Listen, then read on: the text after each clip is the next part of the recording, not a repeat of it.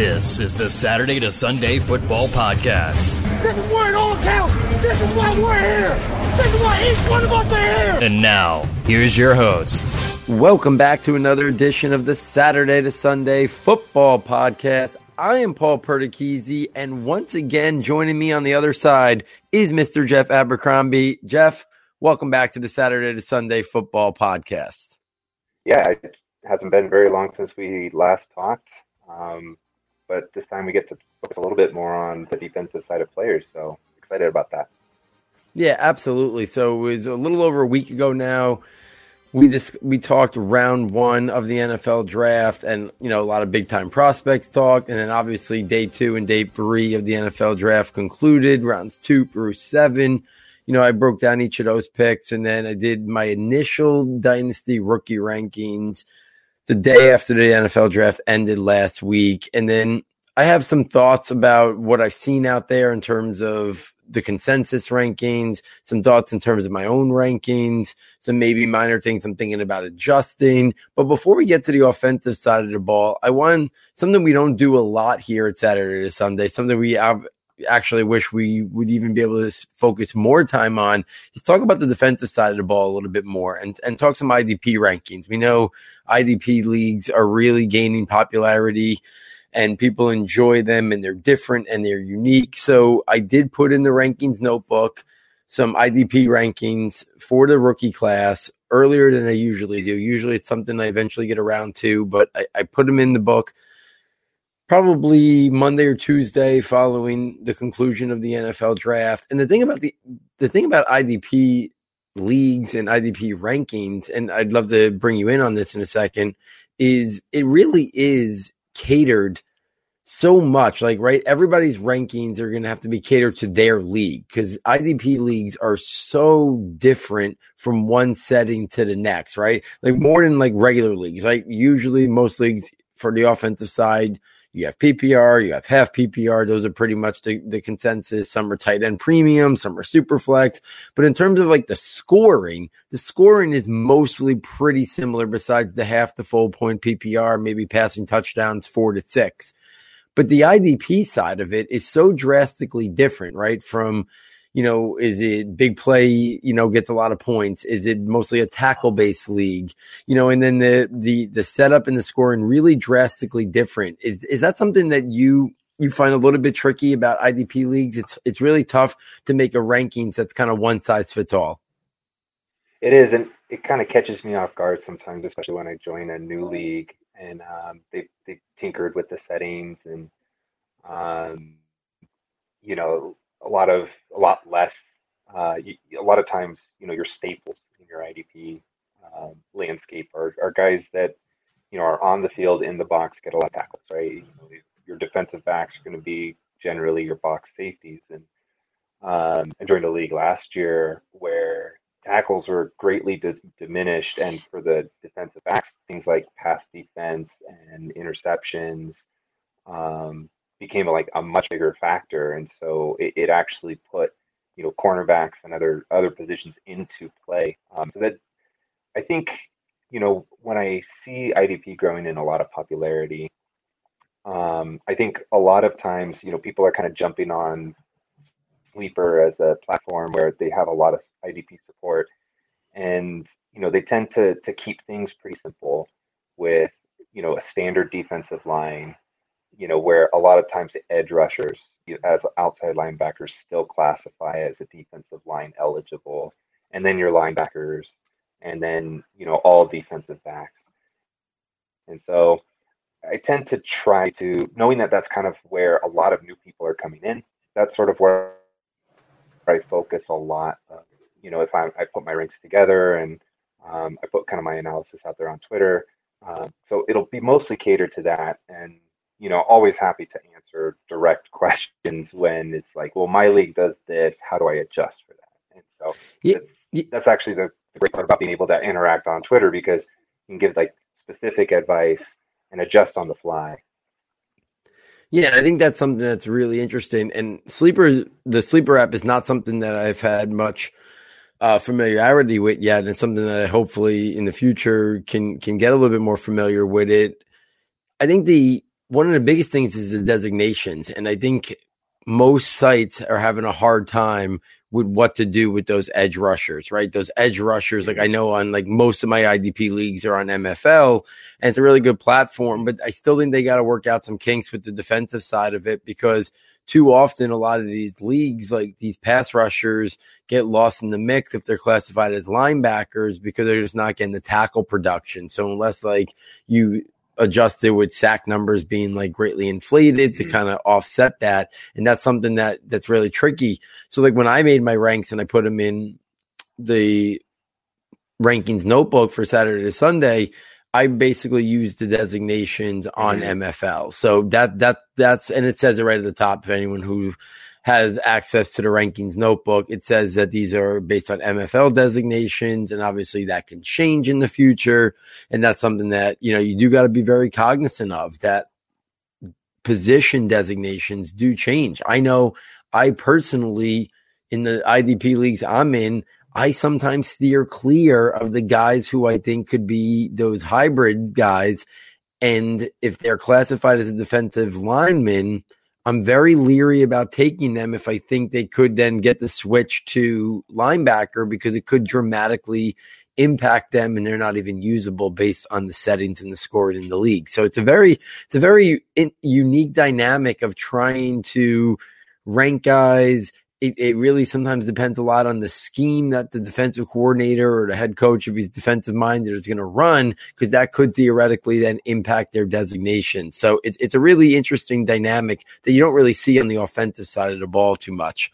So let me get right into it. Well, the scheme changes year to year can actually change your position player. But, you know, for MFL, you know, I think one of the best parts about that is they're customizable, right? And so, you know, I think there's some good followers out there.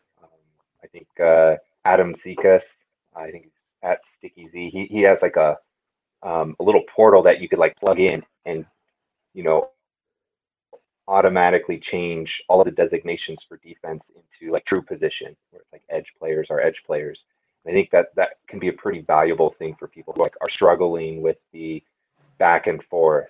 And I think just one other thing to touch on before we are in, and it might be coming into the second half of the episode, is scoring in IDP leagues can be diminished relative to offensive players, or sort of balanced back up. And so, you know, I play in leagues that balance the scoring, you know, where your top players on offense, your top players on defense tend to be about the same.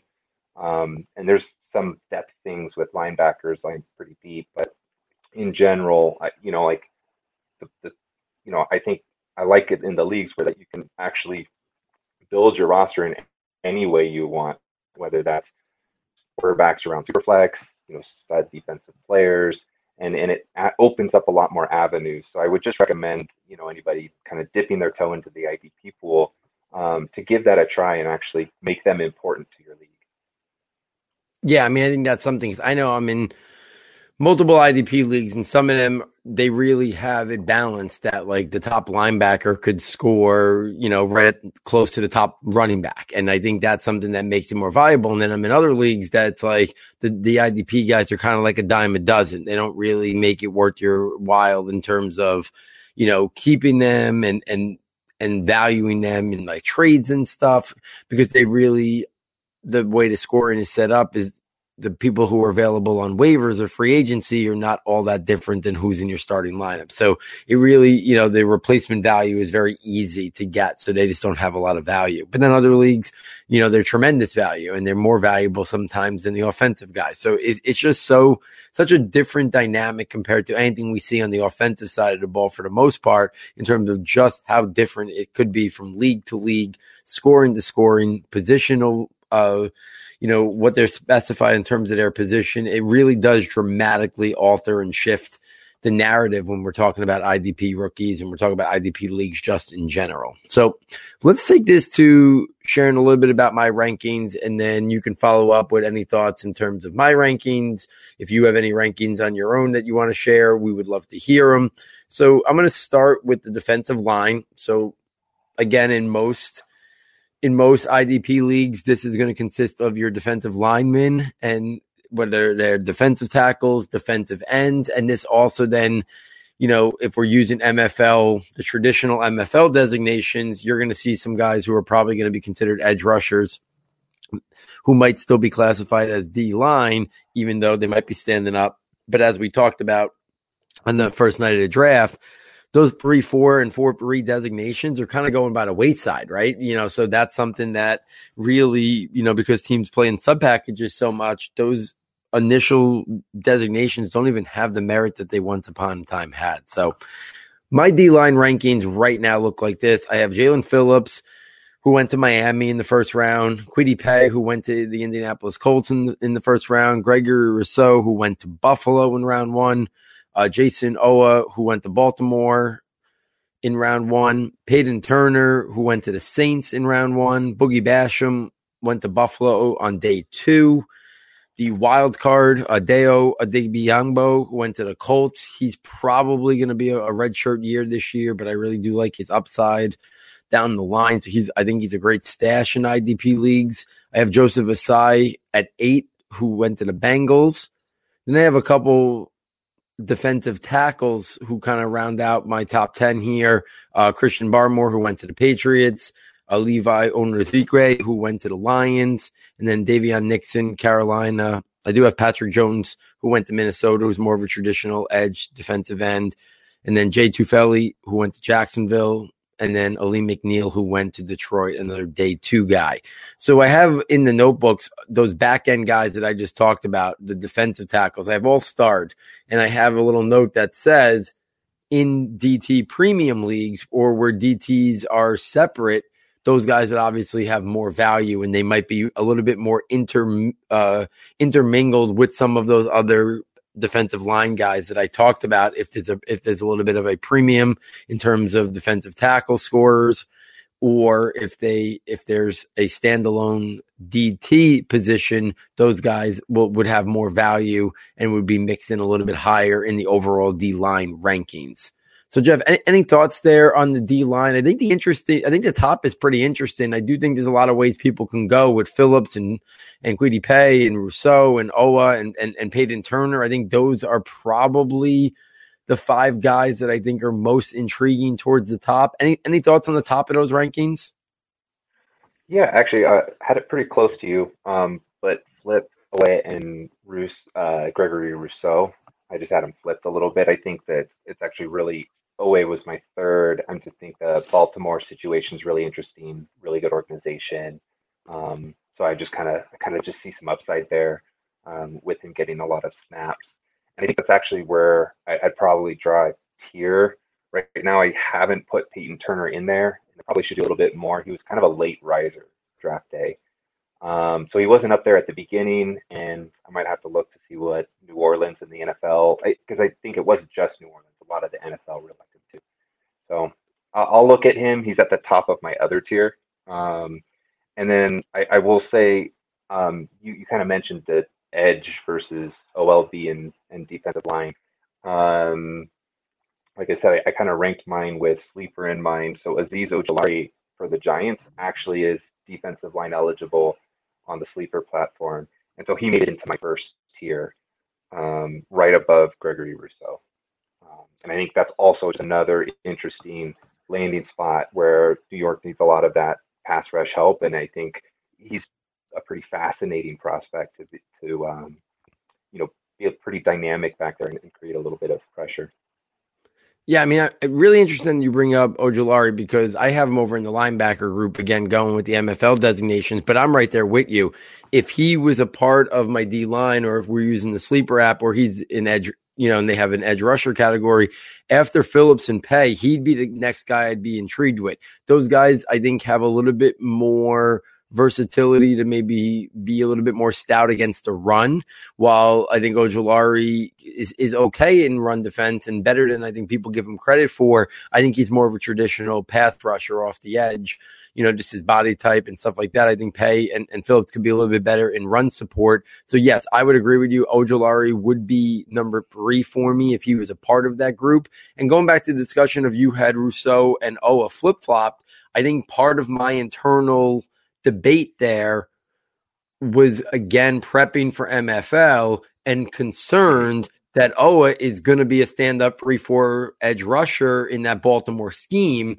So is that going to be a guy that if you go with the traditional setting, positional settings on MFL or Yahoo or something like that, is Owa going to get classified as an edge, as a linebacker at some point in those settings that don't have that specific edge rusher designation like Sleeper does? Because I don't really see him, in that Baltimore scheme. Most of those guys that have been their prototype pass rushers usually have linebacker designation in most IDP leagues. It's just the nature of how that position is played. So I'm wondering if Owa is going to be a guy that's going to lose that designation in like an MFL setting. And that's why I think I had Rousseau ahead of him. But it's kind of interesting that Turner, you mentioned Turner, he's going to be a guy who's going to have to wait, right? There's not really an opening there. Like, they have their two defensive ends and they play, again, we know it's only part of it, right? Because so much is in subs, but they're very much more of a prototype 4-3 team, right? And they're not as much of a hybrid look. They usually play more 4-3 or then they're in their sub packages. So Turner is clearly behind, Cameron Jordan. And then a couple of years ago, they obviously made the big move up to get, I'm drawing a blank on the other pass rusher from right? Yeah, Marcus Davenport. So they have Davenport there. They have Cameron Jordan. So Turner's a guy that if you're going to invest in him in an IDP league, you're going to kind of have to wait it out a little bit, right? And the same thing could be said about Gregory Rousseau, right? The Bills have a lot on that D line already. So I think those are some spots that those are high rated guys, but you're going to have to kind of stash them and wait it out a little. Well, I know I was actually a little bit surprised New Orleans picked up the 5th-year option for Davenport because he hasn't broken out amidst all the promise. I mean, he really hasn't made the impact that they'd hoped he would. And I believe they just lost him. I think Trey Hendrickson was the free agent who went over to Cincinnati and had outproduced Davenport last year. And I don't expect a rookie to do that. But I do think there's a window there that it's kind of Davenport's sort of last shot. And if Turner comes in and lights it up, I think that there's some upside. Yeah, that you make a good point. Davenport hasn't really taken control of that thing. That if Turner does come in, it could, they could push. Again, those 5th-year options are. I think sometimes the consensus in the mainstream media, people are a little bit confused in terms of what they mean.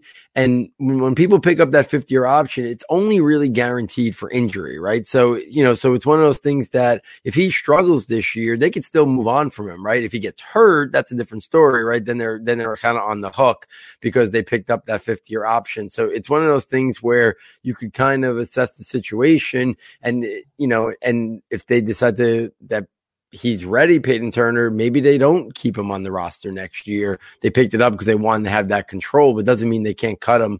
It's not like they're locking into anything in terms of guaranteed money or anything like that. Like his signing bonus is obviously prorated, over the duration of the contract. So that part is going to be a cap hit if they move on from him.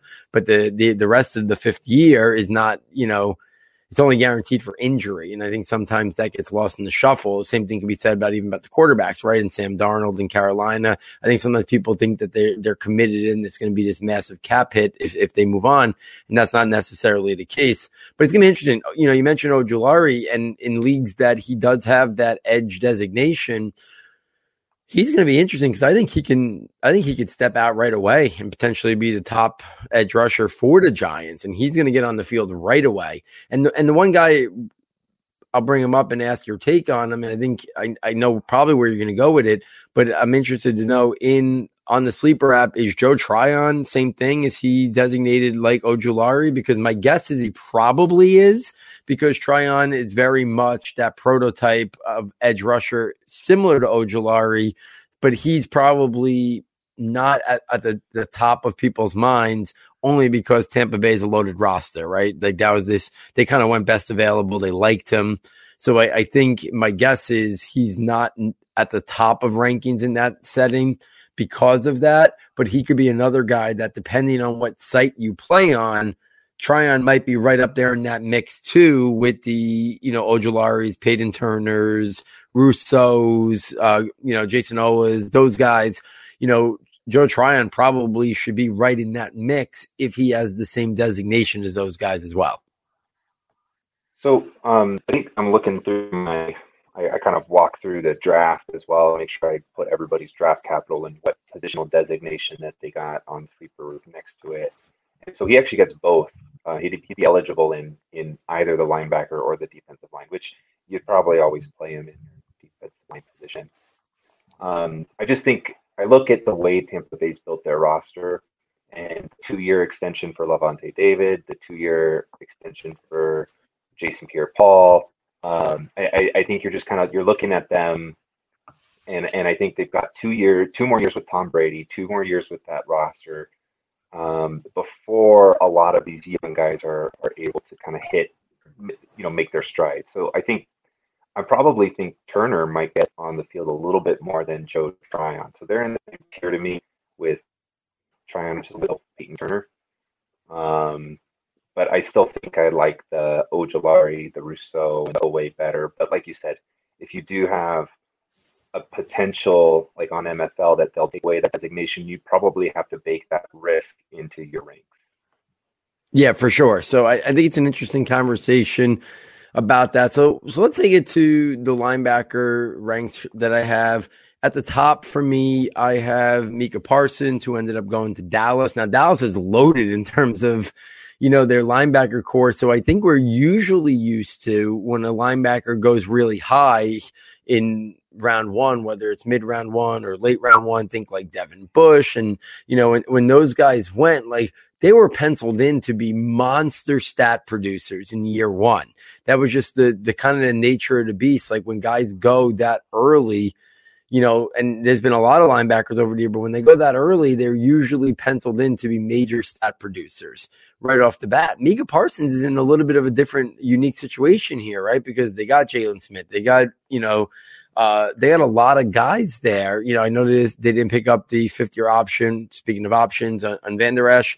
But, I mean, he's a big-time player. So, like, the immediate impact that Micah Parsons may have had if he went to a different team, if he went to New York, let's say, it would have been him and Blake Martinez, right? They would have been on the field constantly, basically the whole game, and they would have put up both stats, tremendous stats. But in Dallas, it's a little bit different. You don't usually see a team who takes a guy at the linebacker position who's not in round one as high as they did, who's not going to be basically on the field at all times from the get-go and get an opportunity to put up major stats. So I think Parsons is going to play a ton. I just think it's a little bit different than what we usually see from the linebacker position. So he's number one for me. Jamin Davis went to Washington. He was number 2. I don't know if you saw it, but in New York, the story came out in the last 24 hours or so that apparently when the Giants moved back to 20, edge rusher was not in their thought based on value. They actually had targeted Toney and Davis, which was interesting because there was no connection with the Giants and Davis leading up to the draft in terms of, so they kept their interest in Davis pretty quiet and, and hush hush. But I found that interesting that Gettleman said those are the 2 guys they had targeted at 20. And Vera Tucker, for some reason, he didn't go, but they assumed he was going to go. But Vera Tucker, Toney and Davis were the guys that they were really hoping when they moved back to 20 that they would get one of them. So he's number 2 for me.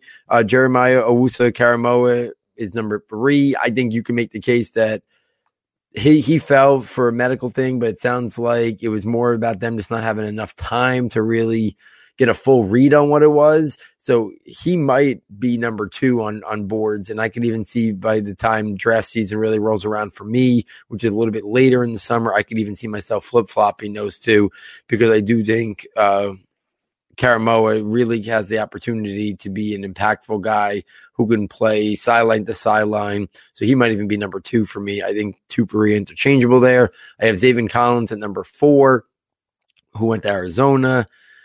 Number 5, Nick Bolton, Kansas City. He might get an opportunity right away to start. At number 6, Pete Werner went to the Saints on day 2. Number 7, Chaz Surratt went to Minnesota. Number 8, Derek Barnes.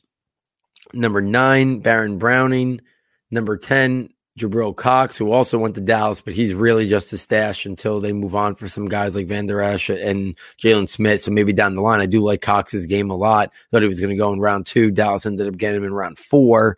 And then Cameron McGrone, who went to the Patriots, and Isaiah McDuffie, who went to Green Bay. And then on my board, I had those edge guys kind of rounding it out like Ojulari and Tryon, because to me, unlike an NFL setting with traditional, we're tackle heavy, those guys just kind of pale in comparison. So I put them on my board because I wanted them in my ranks, but they're kind of at the back end of this for me because of the settings that I was going by and more of the traditional scorings where you really rely on tackles.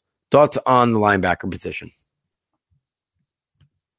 So I think Owusu Koromoa, he is like on like a half tier below the first round linebackers for me.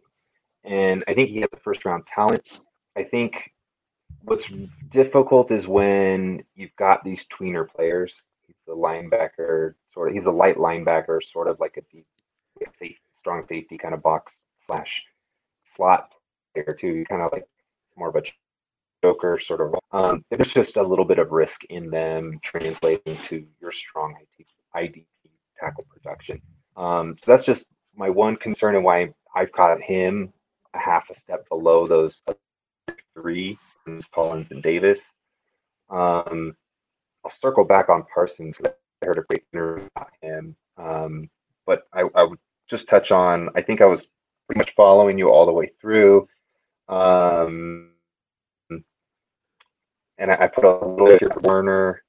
Chaz Surratt's going to be a raw prospect, but interesting to see potentially what he grows into. But there's 2 names that I have that I didn't hear you talk about, and I'm intrigued about the possible opportunities that they'll get. And so one was Ernest Jones, because the Rams had very few picks. He was, I think, their second or third pick. Their first one in the 4th round.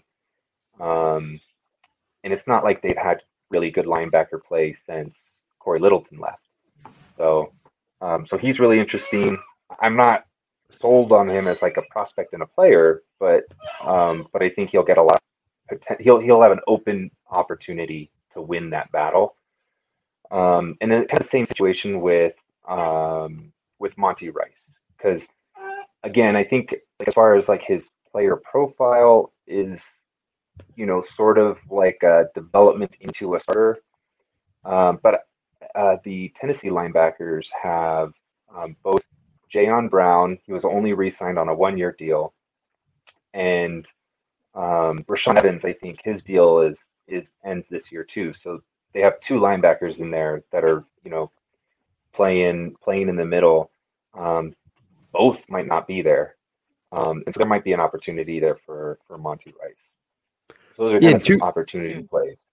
Yeah, two guys that should have been on my ranks that I think when I created these initially just out of sight and forgot about them, and they were an oversight. So I'm glad you just brought them in.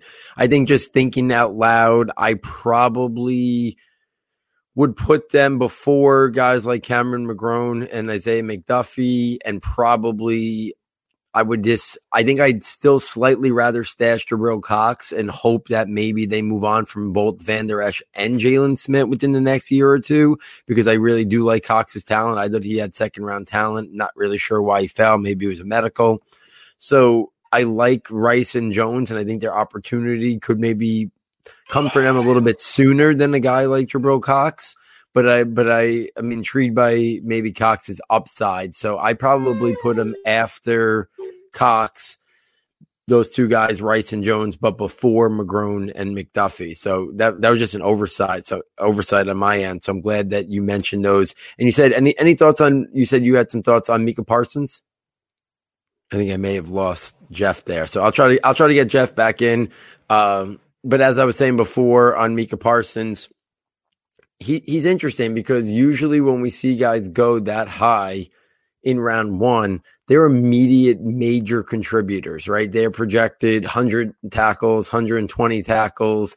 So I think that's something that we may not see with Micah Parsons, right? He's not in that situation, like, a couple of years ago with the Devons, right? In Pittsburgh, and, we knew that Devin Bush was going to come in and be an impact player right out of the gate and put up major stats and major production, so I think it's interesting to kind of see, how quickly Parsons gets on the field, and what he does in terms of fantasy production, because I just think that usually when we see guys drafted as high as Parsons goes, they do usually get that immediate opportunity to be major tackle producers. So I do think that's something that is a little different in this scenario. Like, more times than not, when a linebacker goes as high as Parsons, he's thought of very highly, even in the redraft community. He's considered one of the top linebackers. So it's a little bit different than I think what we've seen in the past with, like I said, the Devin Bush, even other guys that we've seen go round one over the last couple of years. I think there's usually a little bit more immediate high-end impact production, like large tackle numbers, that for Parsons we might just not see in year one. Looks like we still don't have Jeff there, so I'm gonna keep this moving and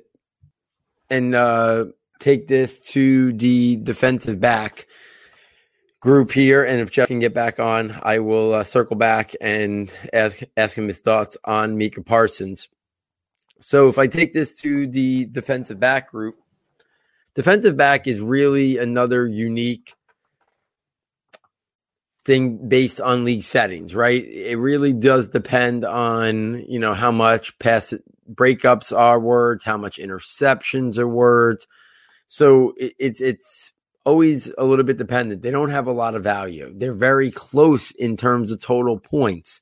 So it's hard to differentiate between these guys.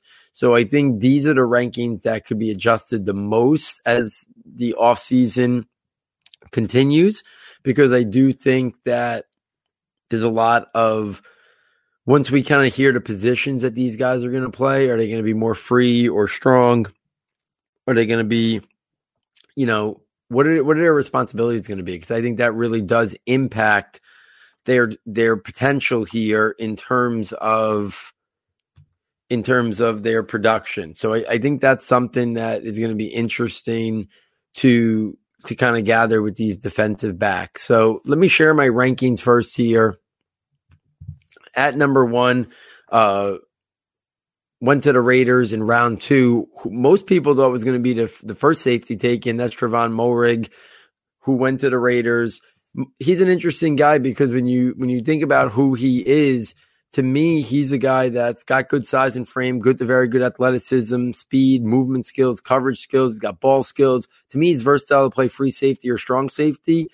I think he's probably going to be asked to play more in the back end and close to the line of scrimmage. So I'm not sure he's the guy who is going to end up being first on this list as I get a little bit closer to the start of the football season. I do think he very much can play free or strong, and based on his traits, I think he slightly is better maybe on the back end. So if that's how the Raiders are going to use him, I think that's going to limit his opportunity in terms of tackle production. So I think that's something that's going to be, close to follow. Looks like we're still having some technical difficulties with Jeff. If I can get him back, I will bring him back on. Number two in my defensive back rankings is Richie Grant out of Atlanta. I think the same thing can be said about Richie Grant. I think Richie Grant's got the versatility to be a free safety or strong safety. He's got average to above average athleticism, speed, movement skills. He's got great ball skills, very good to great instincts and play recognition.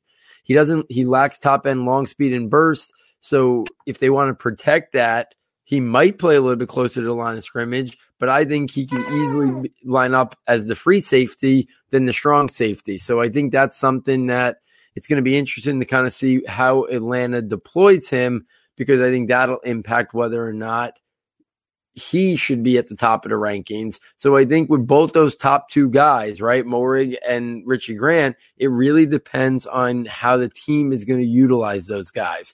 And there hasn't been rookie mini camps yet, so I haven't dug into any of those reports yet. And once those reports are out there, I think it'll help get a little bit better narrative about maybe where these guys are in terms of positioning on the defensive depth charts to get a little bit better sense of maybe what position they're going to be utilized best in. If I keep this going, number 3 is Divine Diablo. He also went to the Raiders. There's a lot of talk that he's going to be used as a linebacker. Now, last I checked, his designation on MFL was still safety. But if he goes to the linebacker group, he kind of goes into that mix where like guys like Nick Bolton, Pete Werner, Chaz Surratt, Derek Barnes, and then obviously he loses that, if he stays at safety, to me, you can make the case if he keeps his safety designation, but he's mostly used as a linebacker, Diablo could move to the top of this list. That's the kind of, upside he would have if he's mostly playing like a linebacker safety hybrid, but he still has that safety designation. So I think that's something that's interesting as well. Number 4, Andre Cisco to Jacksonville. Cisco is a guy who, at 6 feet, 216 pounds, he's versatile to play free safety or strong safety, but I think he's got a little bit more of the body type to be a little bit closer to the line of scrimmage. So Cisco's a guy that intrigues me a good amount. Number 5 for me is Talanoa Hufanga, who went to the 49ers. Hufanga is a guy very much who is in the box safety or could even play linebacker. So those guys are just kind of pushed up when you're talking about IDP rankings for the defensive backs. So Hufanga is a guy that if he gets an opportunity, if he's playing that linebacker safety hybrid and he has his he has his defensive back designation, that's going to, increase his value. And the same thing can be said about the next guy who didn't go to well into day 3, but Hamza Nasruddin, who went to the Jets. He's another guy who very much can be asked to be a safety / linebacker hybrid and play in the box. He's got upside. So if that's how the Jets plan to deploy him, we've seen his ability to play close to the line of scrimmage. I mean, he's 6'3", 215 pounds. So he lacks the athleticism to play in space, but if you keep him moving north-south, if you keep him moving forward, he could be that linebacker safety hybrid. So I think he could be an interesting guy there. So I have him there. These linebacker safety hybrids, I kind of place them for now in that 5'6" range with the ability to move them up or down. Number 7, I had Derek Forrest, who went to Washington. Number 8, I had Javon Holland, who went to Miami. He's more of a free safety, so that's an issue a little bit. Tyree Gillespie, who also went to the Raiders, and then Jamar Johnson, who went to Denver, who fell a couple rounds further than I think most people expected him to. So that kind of rounds out my top 10 defensive backs. I have a little bit further down at 12 and 13, 14, 15, some cornerbacks. To me, the top cornerbacks are all guys who play to run well, who are physical, who are tough, who are going to be in the mix. So I had Surtain, Horn, Elijah Molden, Benjamin St-Juste, and Ifeatu Melifonwu as my top 5 cornerbacks that are down there at the back end of my defensive back rankings to close out those rankings. But it really is an interesting thing when you're talking about defensive backs in terms of how to rank these guys. So I think that's something that you really got to be careful about when you're talking about drafting defensive backs, how high to invest in them. To me, they're the last things you should be filling in your IDPs. They're very similar from one player to the next. So I do think that is something that you want to try to be cognizant of and be aware of, that these guys, you're looking for those guys who got tackle opportunities, who play in the box a lot. So I think those are the guys you want to be targeting. So I think Jeff's continuing to have some technological issues. So unfortunately, I don't think we're going to be able to get him back on the air. I was really hoping to hear his thoughts on Micah Parsons and then the defensive backs. But Jeff's someone who's going to be we're going to get him back on a pretty regular basis, we hope. So it'll definitely be something that I'll pick his brain next time he's on about some of these IDP guys. I kind of wanted to round out the night just kind of circling back to the offensive side of the board a little bit in terms of rankings. And when we're talking about these guys on the offensive, I shared my rankings the other day, but I've had a little bit of an opportunity to kind of see what's out there, the consensus, so to speak, and I wanted to share some thoughts on it. At the quarterback position, it seems like the consensus number 2 is Justin Fields, and then Trey Lance is number 3. I currently have them flip-flopped. I talked on air last time. I don't think there's much difference between them in terms of fantasy viability. If somebody wants to have Justin Fields 2 and Trey Lance 3, I could totally get behind that. To me, I don't think there's much of a difference for fantasy between Lawrence, Lance, and Fields. Right now, I have it Lawrence, Lance, Fields, and I used Shanahan, the San Francisco scheme, better playmakers, better overall team to put Lance higher than Justin Fields. The truth be told, of those two, the one who's going to run more is probably going to be the one that ends up being the more valuable fantasy quarterback slightly. So if one of them runs for 500 yards and one runs for 700, it's probably going to be the one. The 700 yards, that is probably going to be the difference factor. So I think it really depends on that. I gave the slight edge, like I said, to you can make the case that maybe Fields should get the slight edge because he's probably going to play more this year or maybe sooner than Trey Lance. But I think it's a coin flip to me, those two. So I have no issues with that. Zach Wilson, I think, is the consensus 4, Mac Jones 5. I think most people have Kellen Mond ahead of Trask and Davis Mills. I think that makes sense because of that trio of Mond, Trask, and Mills. I think Kellen Mond is the clear guy with the most upside in that group and the most rushing ability and capabilities as well. Davis Mills, the more I've thought about this, the more I am puzzled by the Davis Mills pick. I truly am. And I find it baffling for this reason. Yes, I'm not a fan of Davis Mills, but I'm not sitting here to say he can't turn into something. But the Houston Texans are going to be one of the worst teams in football next year. They're going to have a top 3 or 4 pick. They're not going to pass on a top tier quarterback because Davis Mills might show a little something as a rookie on a bad team. So I don't get the pick because I don't know what the end game is. That maybe you have a backup quarterback. He's not going to do enough this year where you're going to be able to turn him around and trade him for a first. If he shows glimpses, maybe you can trade him for a late second. Like, is that worth it? Even if you get a late second from him to have him for a year and then trade him for a late second, which is unlikely, is that worth it than not drafting a guy who could be a starter in year 1 for you? Like, I don't get the pick. I don't see any scenario where he's the starting quarterback when 2022 starts. So if there's no possibility, what are you doing drafting him? Like, I don't get the rationale with that. You have Tyrod Taylor there. He's going to be the bridge. And even if at some point they should have turned it over to Davis Mills, unless he sets the world on fire and looks like the second coming of a top 5 quarterback, there's no way they're going to pass on a quarterback in the draft next year. So I just don't see the long game with drafting Davis Mills. If we take it to the running back position, I think most people are in lockstep that they have Najee Harris 1, Travis Etienne 2. I think, you might find some people who have them flip-flopped. I don't have a huge issue with them. I have them back-to-back in my rankings. Javonte Williams, I think most people have somewhere in that mid to late round 1 territory that anywhere between 5, 6 or 7, 8, 9 range. I would say he's probably for most people, he's probably somewhere in that 5 to 9 group, depending on settings or the context of the league. I'm stunned at how high I've seen Trey Sermon and Michael Carter. I think it was Yahoo. I'm not sure. I saw Trey Sermon at 5. I don't know how you can put a late third round running back in a crowded backfield where they've shown the ability to use lots of different guys there.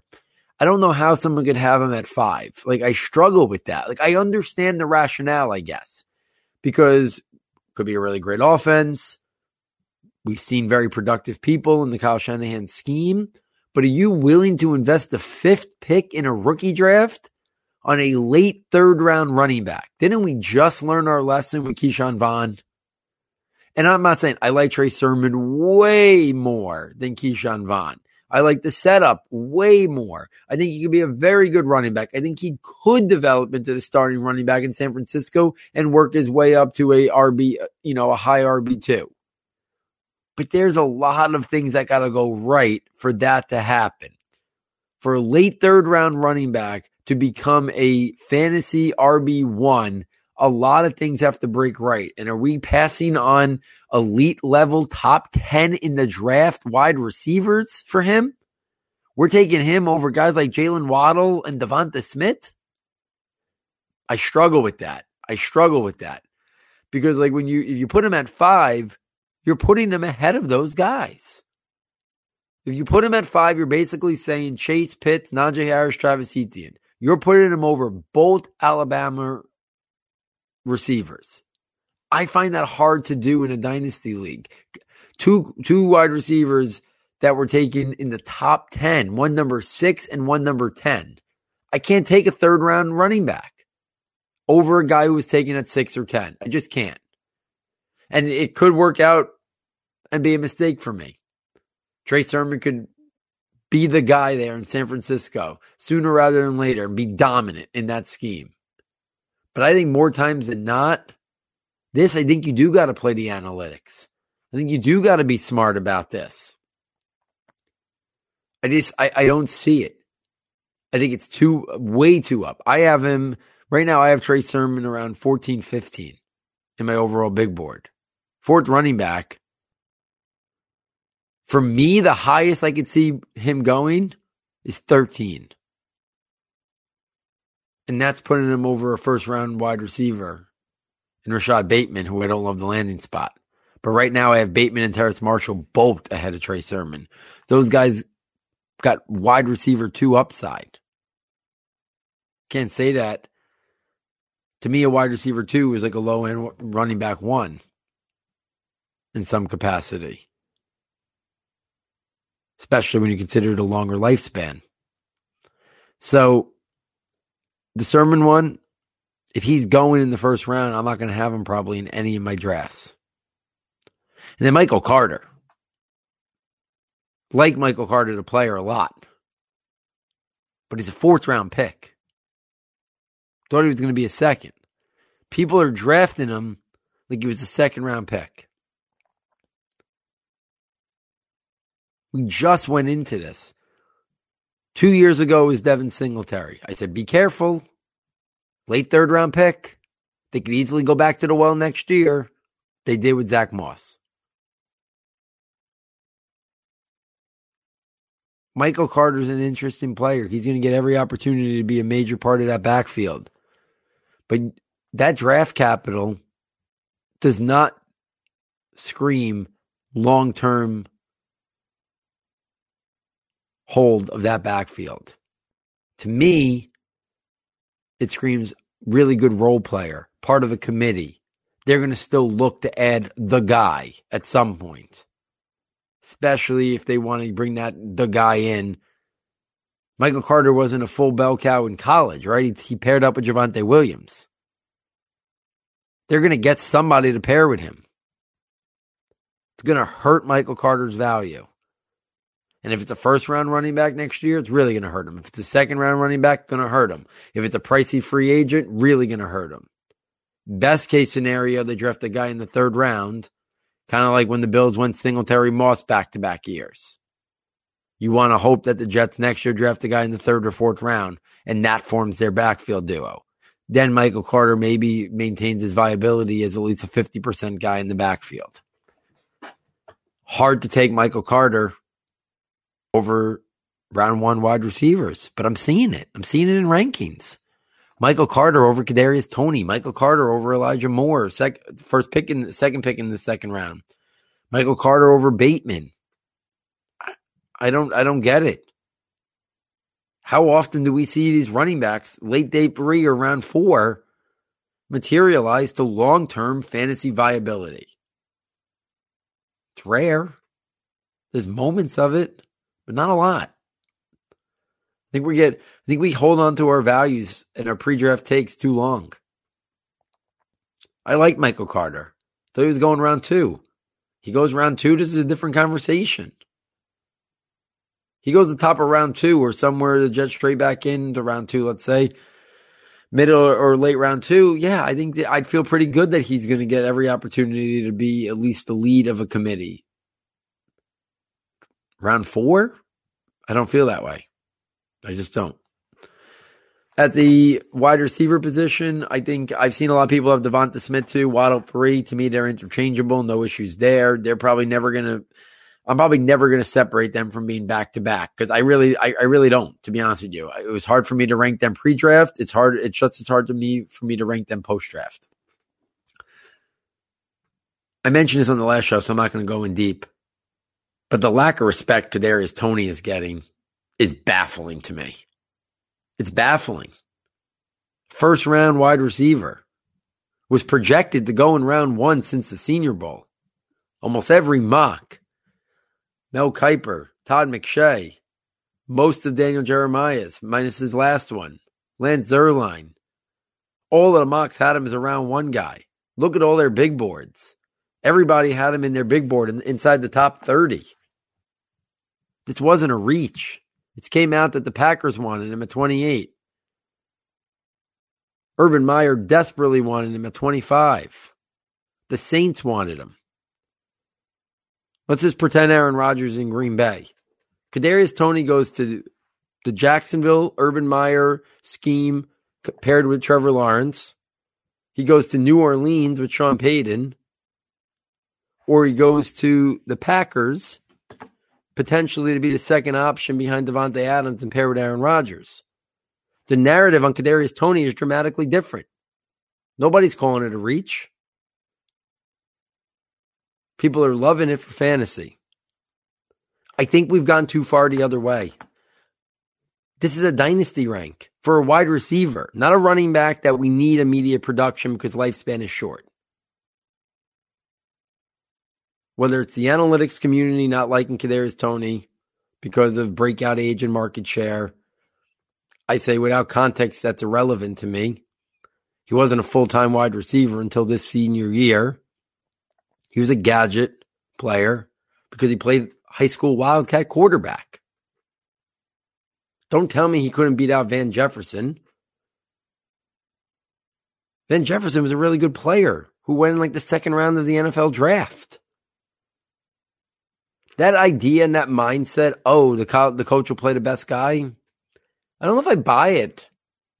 He's not going to play a marginal player over somebody better. But more times than not, if it's close, if talent level is close enough,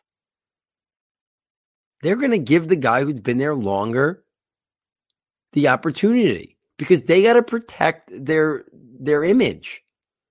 They can't go into a recruiting circle and say, yeah, come to our school. You might have to wait it out, but you're going to get your opportunity. And then yank opportunities away from kids. If the gap is wide, of course they're going to do it. They're in the business of winning football games. But Van Jefferson was a really good receiver in college. So I don't want to hear, Kadarius Toney couldn't beat out Van Jefferson.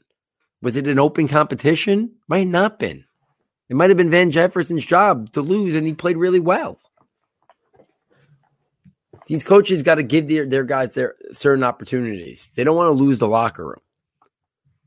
Given a guy who was a high school quarterback who's still learning the position, putting him over an experienced, savvy route runner like Van Jefferson, it's hard to do. So they use him in gadget role in lots of different ways. Toney battled some injuries earlier in his career, still was learning the position. Was never a full-time receiver, so I think market share and stuff like that are irrelevant. And then the other thing is, I mentioned it, Green Bay, New Orleans, or Jacksonville, people are excited. Kadarius Toney's not falling to the late second round in rookie drafts. He's going late round 1 to the first 4 picks in round 2. That's where he should be going. He should be going somewhere between like pick 12 overall and pick 16 overall. If he's not in that pick 12 to 16, I think you're overthinking it. Whether it's because of the analytics, whether it's pre-draft bias. And then the other one, it's the Giants. Like, we've never seen teams turn it around offensively. People keep saying two things. Too many weapons. Okay. Evan Ingram's gone after the year, probably. Very high probability Sterling Shepard's gone. Darius Slayton. I think Kadarius Toney could end up being way better than Darius Slayton. Who knows if Saquon Barkley gets a second contract? So you look at this team and you would think, okay, Kenny Galladay's locked in. But who else is locked in long-term on the offense? It could easily be Kadarius Toney's the second most valuable player on offense. And even if you say, okay, they're going to keep Saquon Barkley. Okay. Then it could be Kenny Galladay, Saquon Barkley, Kadarius Toney. Those are the three guys long-term who are going to be the building blocks for the Giants offense. Get the most touches, et cetera, et cetera. I don't think we should be drafting a player or not drafting a player based on Evan Ingram, Darius Slayton, and Sterling Shepard. Concussion history, contract that the Giants can move on from if they need to save $9 to $11 million, whatever Sterling Shepard's cap number is next year. So I don't buy that one. And the second one, and this is, to me, is the most ridiculous one. I'm concerned about Jason Garrett's scheme. I'll be the first one to admit it. I was hoping they fired him, hoping they moved on from him. But we're now pushing guys down ranks significantly. We're now taking round 4 running backs over round 1 wide receivers because of a offensive coordinator scheme that may not even be there halfway through the season. I'm telling you, as someone that follows the Giants religiously, Garrett's gone if they don't make great strides with this offense this year. I think Judge is going to mandate to him that his offense has got to look a lot different. I don't think Jason Garrett's an idiot. He's now coaching as an offensive coordinator for his livelihood. He bombs. He never gets another head coaching job. He has a good offense. He might get an opportunity. So do we think he's going to be that rigid to not utilize his weapons that gives him the best chance to look good and get another job? And if he really is that rigid, I think Joe Judge is going to try to convince him not to be. And if he still doesn't listen, Giants offense probably struggles. He probably gets fired. And Judge probably goes into the college ranks, maybe not during the year, but then in the offseason to bring somebody in. Judge is willing to make changes. He's willing to think outside the box. He's willing to bring in and have a college feel in terms of the number of coaches, coordinators, et cetera, et cetera. So I just think people are overvaluing the Giants' weapons in terms of the long term. I think people are overvaluing the Jason Garrett effect, and they're thinking very short term with Kadarius Toney. And I don't think we should be thinking short term. Kadarius Toney is still a developing player who really can still have maybe more improvement and refinement than, say, somebody like Rashad Bateman, who's more of a finished product. Elijah Moore, who's more of a finished product, more refined, more developed. Kadarius Toney has a lot of untapped upside and potential still. He's not fantasy viable right now, not for year one, but that's what we do now. This is a weak draft class. I just think in the time frame that we want these rookies to be good at, or year 2, we want to start seeing them be fantasy viable. By year 3, we want them to be a staple in starting lineups if they're not already in year 2. We want them to be hitting what their ceiling is by year 3, year 4. So why are we worried about who's on the Giants roster right now? And why are we worried about Jason Garrett? Either he's going to fix this offense and utilize his weapons, or he's out. I think we're overreacting to that. And the final note is the overvaluation on round 4 wide receivers. Where I am seeing Tylan Wallace and Amon-Ra St. Brown is staggering. When's the last time a day 3 wide receiver materialized into a consistent big-time fantasy player? We are way overvaluing the landing spot. And it's true. The Detroit Lions depth chart is wide open. But he's a round 4 pick for a reason in the NFL's eyes. He might develop into a good player, maybe even a great player. But to have him ranked as high as I'm seeing him in the industry, I just don't get it.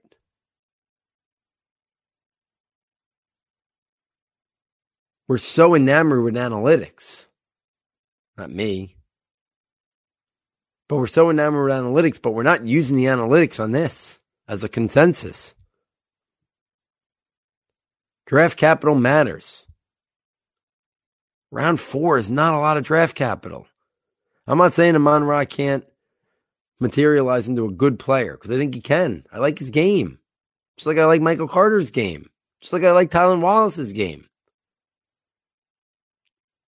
But you don't think the Lions this year, they wanted to fix the trenches, right? Couple defensive tackles. Penei Sewell fell to them.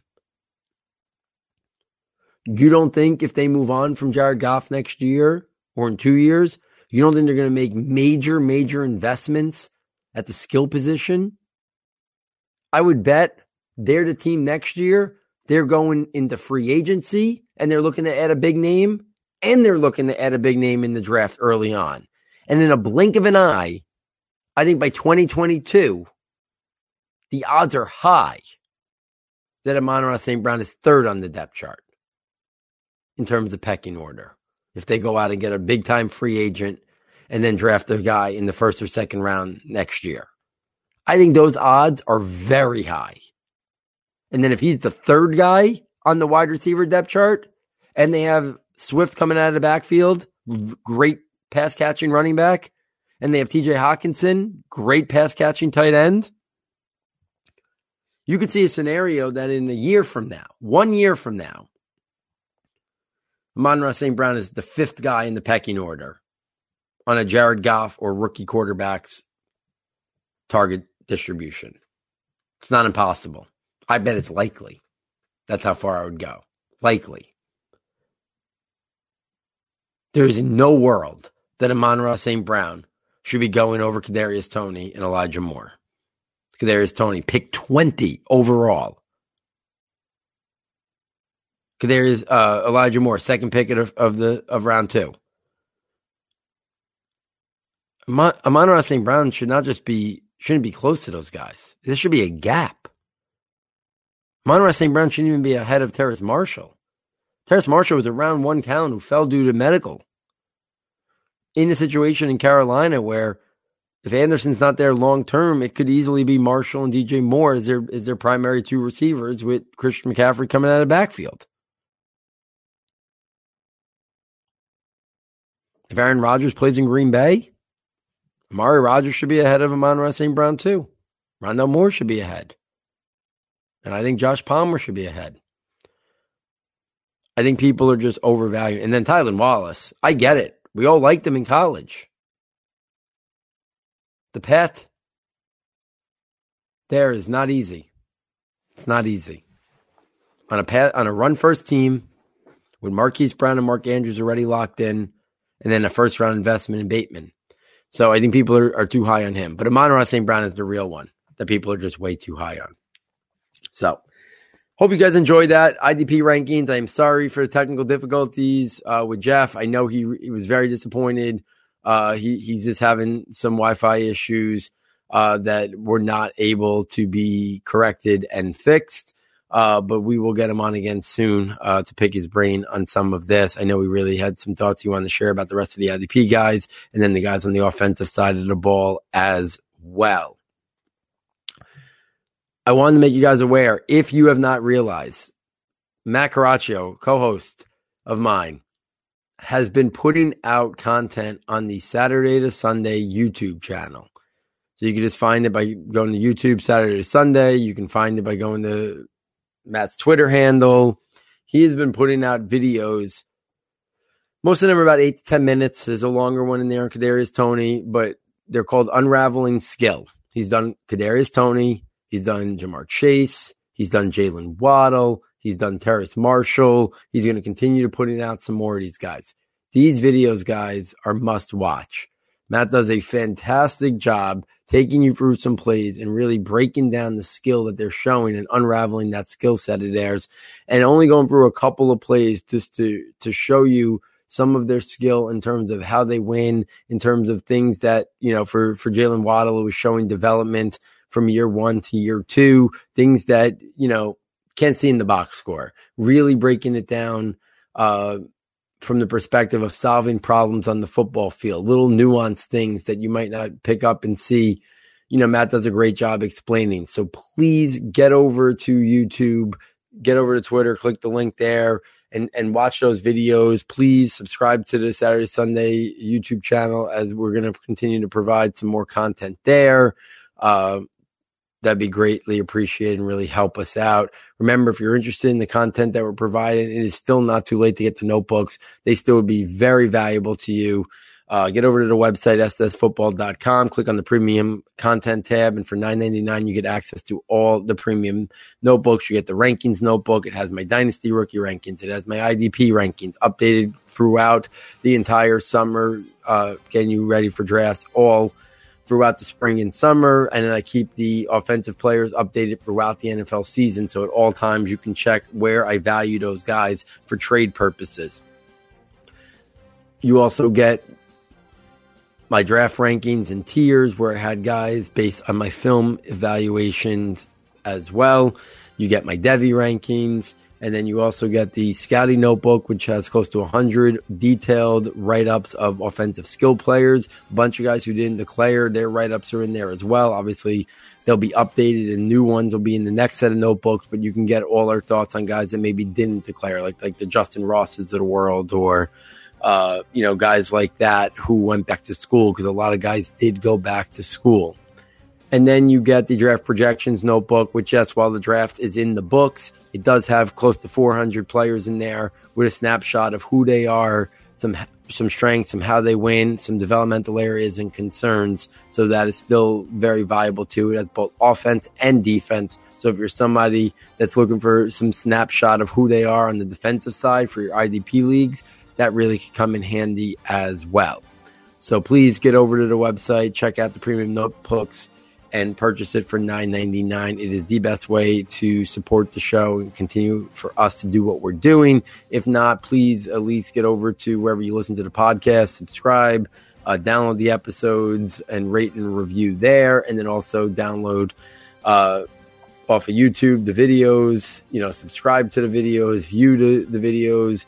It really helps us tremendously there as well. So on behalf of Matt, on behalf of our guest for the first half of the episode, Jeff Abercrombie, and our sound and tech engineer, David Nicano, thank you for joining us. And I look forward next time taking you from Saturday to Sunday.